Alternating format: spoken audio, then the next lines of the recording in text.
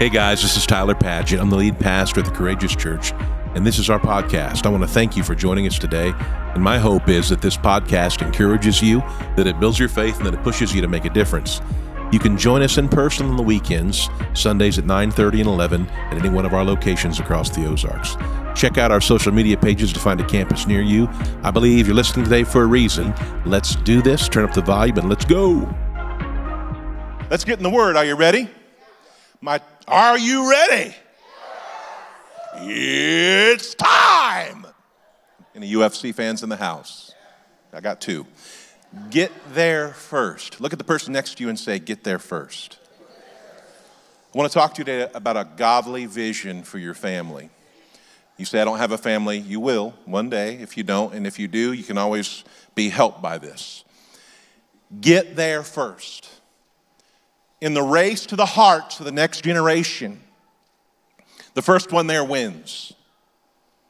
In the race to the hearts of the next generation, the first one there wins. You can get discouraged and you can say things are bad, or you can be positive and say things are good, but understand this. Fear looks at something and says it's nothing, but faith looks at nothing and says there's something to it. And I believe God's doing something big in the earth, and I want families and fathers and mothers and parents to care deeply that the heart of Christ, the message of the Bible, and the love of God dwells richly in your children's hearts by faith. It's the most essential thing you can pass on to your kids. It's very important that you raise your children and that you have the kind of family that raises them in the respect and the instruction of the Lord. And one thing I want to tell you that I've not always done well, there always has to be a balance between instruction and joy. I've been heavy on the instruction part at times. The boot camp ran very smoothly, but the joy factor always has to be cranked up, right? Now listen, hell has a vision for your family. Hell has a vision for your kids. And hell has a strategy it's working to affect your family and your children. They're working together to numb them through technology, working together to make your sons and your daughters impotent and directionless and unmotivated with pornography. They want to enslave them with debt and show them and lead them and sing to them and give them movies that lead them to a deep, dark depression. They want them to be high on the devil's lettuce and unmotivated. They want them to be impotent, unmotivated, and numb. Do you hear me? Do you believe that? Do you not see it? It's everywhere. Every building that can get in it, it's turned into a dispensary now for the numbing of our society. Hell wants your kids to be genderless, wants your sons to be weak, wants your sons to believe that masculinity is toxic, wants to pump them full. This is just Tyler talking. They want to pump them full of factory-made chemicals. Back to the things that pertain to the Word of God. Want to control their mind with engineering and programming, and want you to raise bitter daughters and godless sons, full of hatred, all judgment, no grace, no anger, no love, no motivation, no hope, no vision, embracing everything but God's best for their marriage and their life. But a vision for what God is and what God can do is a bridge to the future that the Lord wants every father and mother to have. And it starts with dads. It starts with dads. Have a vision for your children. You point your kids in the direction you want them to go, like arrows to be shot. Like children, your children are messengers that you're going to send to a time that you're not going to see. Your children, your sons and daughters, are messengers you're going to send to a time that you will not see. I'm calling out to people that have been coming here. You've been observing the vision, and I'm asking you to make the transition to owning the vision, because church is not a building you come to, it's a people you belong to. And the church says, yeah. And the church says, yeah. Oh, there we go. So in the race for the hearts and minds of the next generation, whoever gets there first wins. These are not new problems, but we are in a new era where depression and anxiety are so heightened. It's the programming, it's the climate, it's the spirit of the age, it's the Antichrist in the earth. Kids need Jesus. Teens need Jesus now more than ever. And there's so many confusing slogans and so many confusing things. The world wants you to believe that love is love, but the truth of the matter is God is love. The church wants you to believe that love wins, but the world wants you to believe that love wins, but ultimately God is love and He wins. And understand something, Sundays are important, Wednesdays are important. Engaging spiritually with your children, engaging the Word of God in your home, letting the music that is played in your life reflect the glory of God is super important. You are the gatekeeper of your house, sir. How many of you men love a good story where the father comes to the front door and faces somebody down on his front porch? Come on, I love them. There's not one story if somebody tells me, they're telling me, and this guy came, he thought he was going to do something. When you think of somebody hurting your daughter, the rage that just boils up inside of you without any kind of, it's just there. Oh, I'm full of rage and I will destroy you. Fathers, are you sitting there listening to me? How many of y'all dads would jack somebody up if they hurt one of your kids? I feel like that was unanimous. Spiritually speaking, we have to have that same vigor and passion when it comes to being a gatekeeper spiritually for our homes so that we feel the same robust emotion to protect our kids from what hell is trying to push down our family's collective throats. I love you. I'm a little fired up today. I wore a super happy silken shirt to soften the message. But it's in me this morning that we are, fathers, the gatekeeper of your house. Gatekeeping your kids' media exposure is important, people. Psalm 145:4 says we should not just allow everything society has to affect our families, but Psalm 145:4 says, let each generation tell its children of your mighty acts. Let them proclaim your power. I send my kids videos of moves of God, of things the Lord is doing. I tell them how God changed my life. I tell them of how God saved their grandparents and how God used their great-grandparents, only on my wife's side, not my side, my wife's side. I tell them at the dinner table, as often as I can get them together, which when they become teenagers becomes less and less. You got to be super intentional. But God has 5 recipes that are not political issues. They're kingdom designs. I tell my kids, the family is God's institution.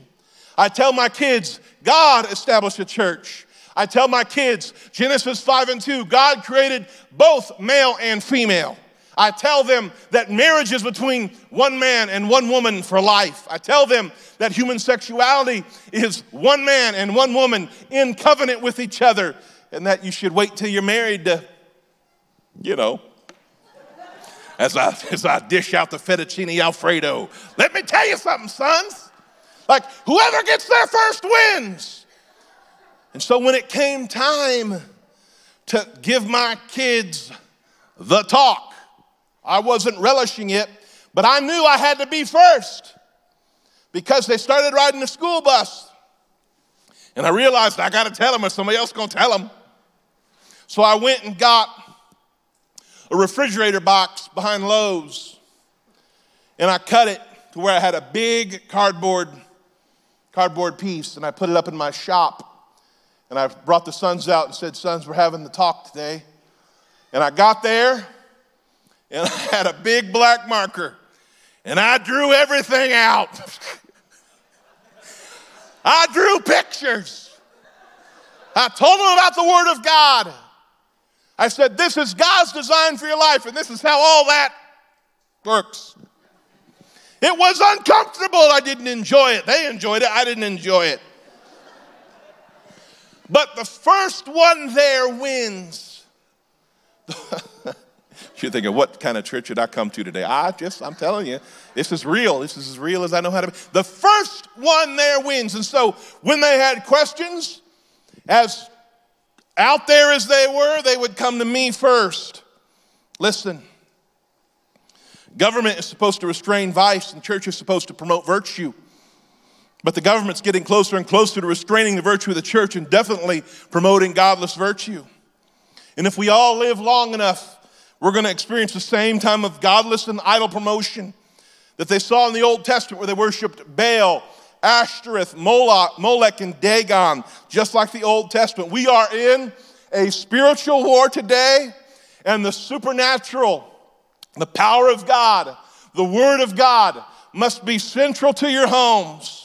I can tell you times when I would come to my house, and my mom didn't do everything right, but I'd walk in the house and she'd be kneeled by her bedside praying, and I could feel angels in the house. I could feel the presence of God in the house, the keeping power, the strengthening power of God. Listen, praying parents hold the gatekeeper's door to their house. It's not to say that they're not going to struggle. You better clap if you believe it. Not to say there's not going to be struggles. Not to say there's not going to be difficulties. Not to say that your kids aren't going to still surprise you. But we're in a spiritual war today, and the biggest part of setting the tone is establishing the rhythm. Say rhythm. Never wondered if I was going to church on Sunday, not because it was church, it's because it was the house of God. It's where Jesus was preached. It's where the Holy Spirit moved in the collective body of Christ. I blew out my knee one time. I blew out my knee. I was with my dad, I went to a gym unsupervised, very young. I got on the weight sled, and I blew out my knee. And it hurt so bad. it was pain. The pain was so bad I slept for a solid week because they didn't take me to the doctor for some reason. And I came home and I'm just moaning and I'm hurt. And Thursday night Bible study came around and I found my pain-filled carcass in the car going to church. Now, was that perfect? Probably not. I was in a lot of pain. But I've never ever not wanted to come to the house of the Lord, because I realized things happen here and they happen in the presence of God that don't happen anywhere else. Say, get there first. 2 Kings 6:8. When the king of Aram was at war with God's people, he would confer with his officers and say, we will mobilize our forces at such and such a place. But immediately, say immediately, Elisha, the prophet of God, the man of God, would warn the king. It was like God gave Elisha, can I say Holy Ghost radar? Glory to God. Can I say he gave him a homing beacon in his spirit? God pinged his heart and let him know that something was up and you need to react. The man of God would warn the king of Israel, do not go near that place, for the Aramaeans are planning to mobilize their troops there. So the king of Israel would send word to the place indicated by the man of God. Time and again, Elisha warned the king so that he would be on the alert there. And the king of Aram became very upset over this. He called his officers together and demanded, which of you is the traitor who has been informing the king of Israel my plans? And verse 12, they said, it's not us, my lord the king. One of the officers replied, Elisha, the prophet in Israel, tells the king of Israel, even the words you speak in the privacy of your bedroom. Elisha had a supernatural ear, had an ear in tune with the supernatural voice of God, and was able to give a word to the people of God before the evil king trying to destroy them ever could get his forces in alignment. I'm telling you, that's what God can do for praying people. That's what God can do for faithful people. That's what God is going to do with the courageous church for this generation and the next. It's let us get there first.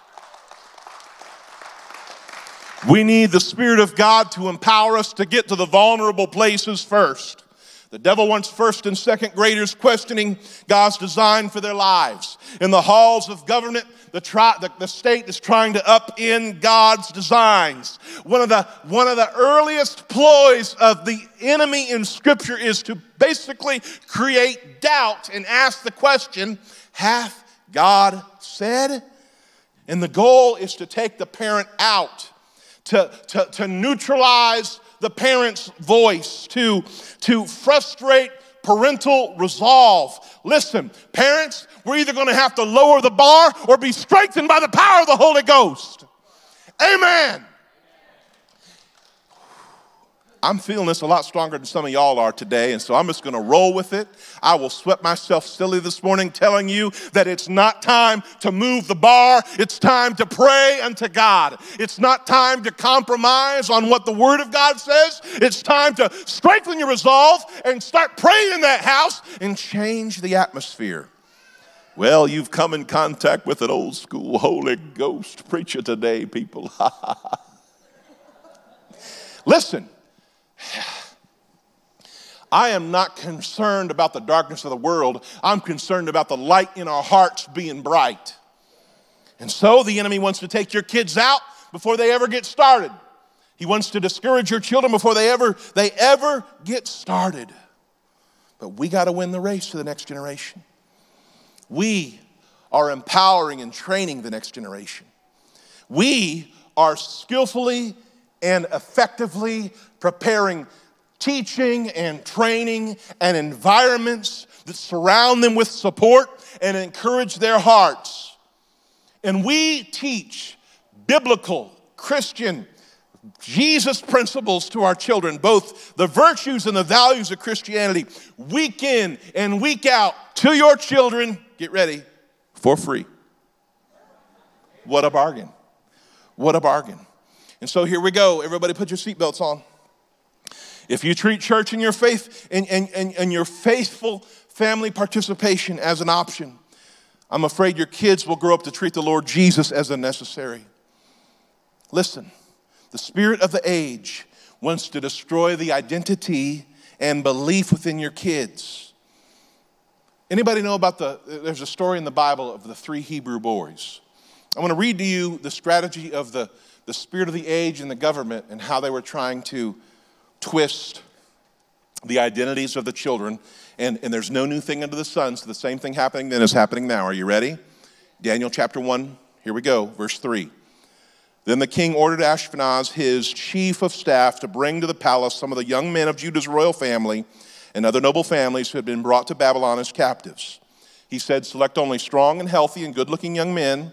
He said, make sure they're well-versed in every branch of learning and gifted with knowledge and good judgment and are suited to serve in the royal palace. Train these young men in the language and literature of Babylon. They're not Babylonians, but train them to know the language and literature of Babylon. The chief of staff, here's what I want to key in on. The chief of staff renamed them with these Babylonian names. Daniel was called Belteshazzar. Hananiah was called Shadrach. Mishael was called Meshach. Azariah was called Abednego. Let's look at the meaning of those names and the strategy of hell to change the identity of kids. Daniel means God is my judge. Belteshazzar means lady, protect the king. Let me break it down for you. On paper, they're trying to change his gender. They're using culture to demean him and remove any sense of pride in who he was. Before he was a man accountable to God, now they considered him a woman whose job it was to protect the king and the state. Hananiah means Yahweh has been gracious. Shadrach means I am fearful of God. Do you understand the plot of hell? To weaken their resolve of your children, to change their hope in God to fear of God. Mishael means, who can compare to my God? No one. But Meshach means, I am despised, contemptible, and humiliated. Azariah means, Yahweh, that means God, has helped. Abednego means the servant of Nebo. Understand something. That was hell's plan then. That is hell's plan now. But the God that we still serve can show up supernaturally and rewrite stories regardless of the tensions that your children are facing in their schools, that the tension you're facing as parents. God is the one who writes the stories. Because when they threw these kids in the fire, there was a fourth man in the fire, and it was the presence of God. It was God himself showed up to help. Anybody saved in the house today? One of the things we do, I want you to put the tool on the screen for C Kids. One of the things that we do, we teach your kids every week. We have a plan. Right now we're teaching the little ones, the little ones, like 0 to kindergarten. Jesus loves me. This is the bottom line. That's what we're teaching them, right? We're teaching about how much God loves them. We're teaching them how they're created in the image of God. We're teaching them that God has created them uniquely and exactly how he wants them to be, because the first one there wins, right? The older ones, the first graders to the fifth graders, right now we're teaching them respect, a virtue of Christianity. We're teaching them to love others and include others. We're encouraging them to encourage them to build others up and make other people feel important. We're teaching them that they always need to speak the truth in love. We're teaching them that they can trust God no matter what, right? And one of the things that you can do as a parent is on the app, if you click the connect button at the bottom and then scroll down to parent resources, we have a parent Facebook group where parents that are bringing their kids to church together can discuss. And then all of the lessons are updated week after week, where if you're with your children and it's at nighttime, or you want to share with them a verse, or you want to do something, you can reinforce what we're teaching them on Sundays. And hopefully that's reinforcing what you're teaching them already. Listen, there's tools to help you. And we're doing all that, look at your neighbor, say, for free. Say, free 99. So I want you to see something with me. There are moments when you have, bad parenting moments. God knows I've had my fair share of them. There have been times when I should have prepared myself mentally for the chaos. Remember one time I came home, long day. The kids had gotten in each other's diapers and smeared doo-doo all over the house. I'm glad there's not cameras of my reaction in that moment, because I lost it. True story, I lost it. I had to go get a Q-tip and remove all the excrement from the holes of the speakers and the TV. One by one. Wasn't my best parenting moment. I definitely could have handled that better. I could have laughed it off and said, this is a priceless memory, but I wasn't there in my headspace. I didn't do it. I have to tell you, I responded in anger. But I'm not going to let one bad parenting moment define me. Rachel was giving birth to her son, and she lost her life in giving birth to that son, and she called his name Benoni, which means son of my sorrow. But Jacob said, no, we're not going to call him that. We're going to call him Benjamin, which means son of my strength. Just because you've had a bad moment, change the story. Repent. Go to your kids and say, I screwed up. My God, I've done it. It is so hard to do it, but I've done it, and I should do it more probably. God, I wish you guys had to hold a microphone one time and talk about your parenting. It's a real humbling thing, especially in the presence of your spouse. The story goes on. The story I started with, who gets there first? God was speaking to Elisha in his bed about what the king was thinking in his bedroom, because God will help you get there first. You hear me? God will help you get there first. God will make up for lost time. God can rewrite the story and turn it around. You don't want to raise a generation of little hopeless atheists. You want to raise children full of faith and strength, who know who they are, know whose they are, and have an identity from God. Amen? 2 Kings 6:13. This is the evil king talking. He said, go and find out where he is, the king commanded, so I can send troops to seize him. And the report came back, Elisha's at Dothan. So one night the king of Aram sent a great army with many chariots and horses to surround the city. When the servant of the man of God got up early the next morning and went outside, there were troops, horses, and chariots everywhere. And the young man was afraid, and he came back to Elisha and said, oh, sir, what will we do now? Verse 16, Elisha says, in the face of all that's against us, we can feel the same way. Oh, what are we going to do now? 16, don't be afraid, Elisha told him, for there are more on our side than on theirs. Then Elisha prayed, "O Lord, open his eyes and let him see." And the Lord opened the young man's eyes, and when he looked up, he saw that the hillside around Elisha was filled with horses and chariots of fire. Just like here, the same for you. The battle you're in will become peripheral when the supernatural becomes central to how you're leading your home and how you're interacting with the adversity that we're all facing as people living for God in this evil day. Because people, church, there's more for us than against us. Amen, somebody. Hell's not going to have this generation. Have you been watching the news? Revival is breaking out at college campuses across America right now. There is more with us. God is moving in this hour. God is strengthening the church. God is helping parents who will ask God to help them. We are not going to lose a generation. We'll raise up sons and daughters who will do what the Bible says, which is prophesy and speak the word of God. And if the church believes that in its soul, somebody say yes. Get there first.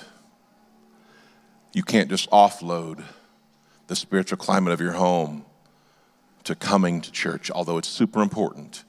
We have to change the atmosphere. And so I'm asking you to double down on your commitment to raise your kids in the fear. The Bible says fear, but it's respect and admonition, the Bible says, which means instruction. The respect and instruction of the Lord of God. There is more with us than there is against us. And this is a supernatural battle. Hey, thanks so much for listening today. If you enjoyed the podcast, you can like and subscribe. You can even share this on your social media. If you do, tag us at The Courageous Church and share what God is doing in your life. Always remember, God's calling you to be strong and very courageous in all that you do. I hope to see you soon. God bless.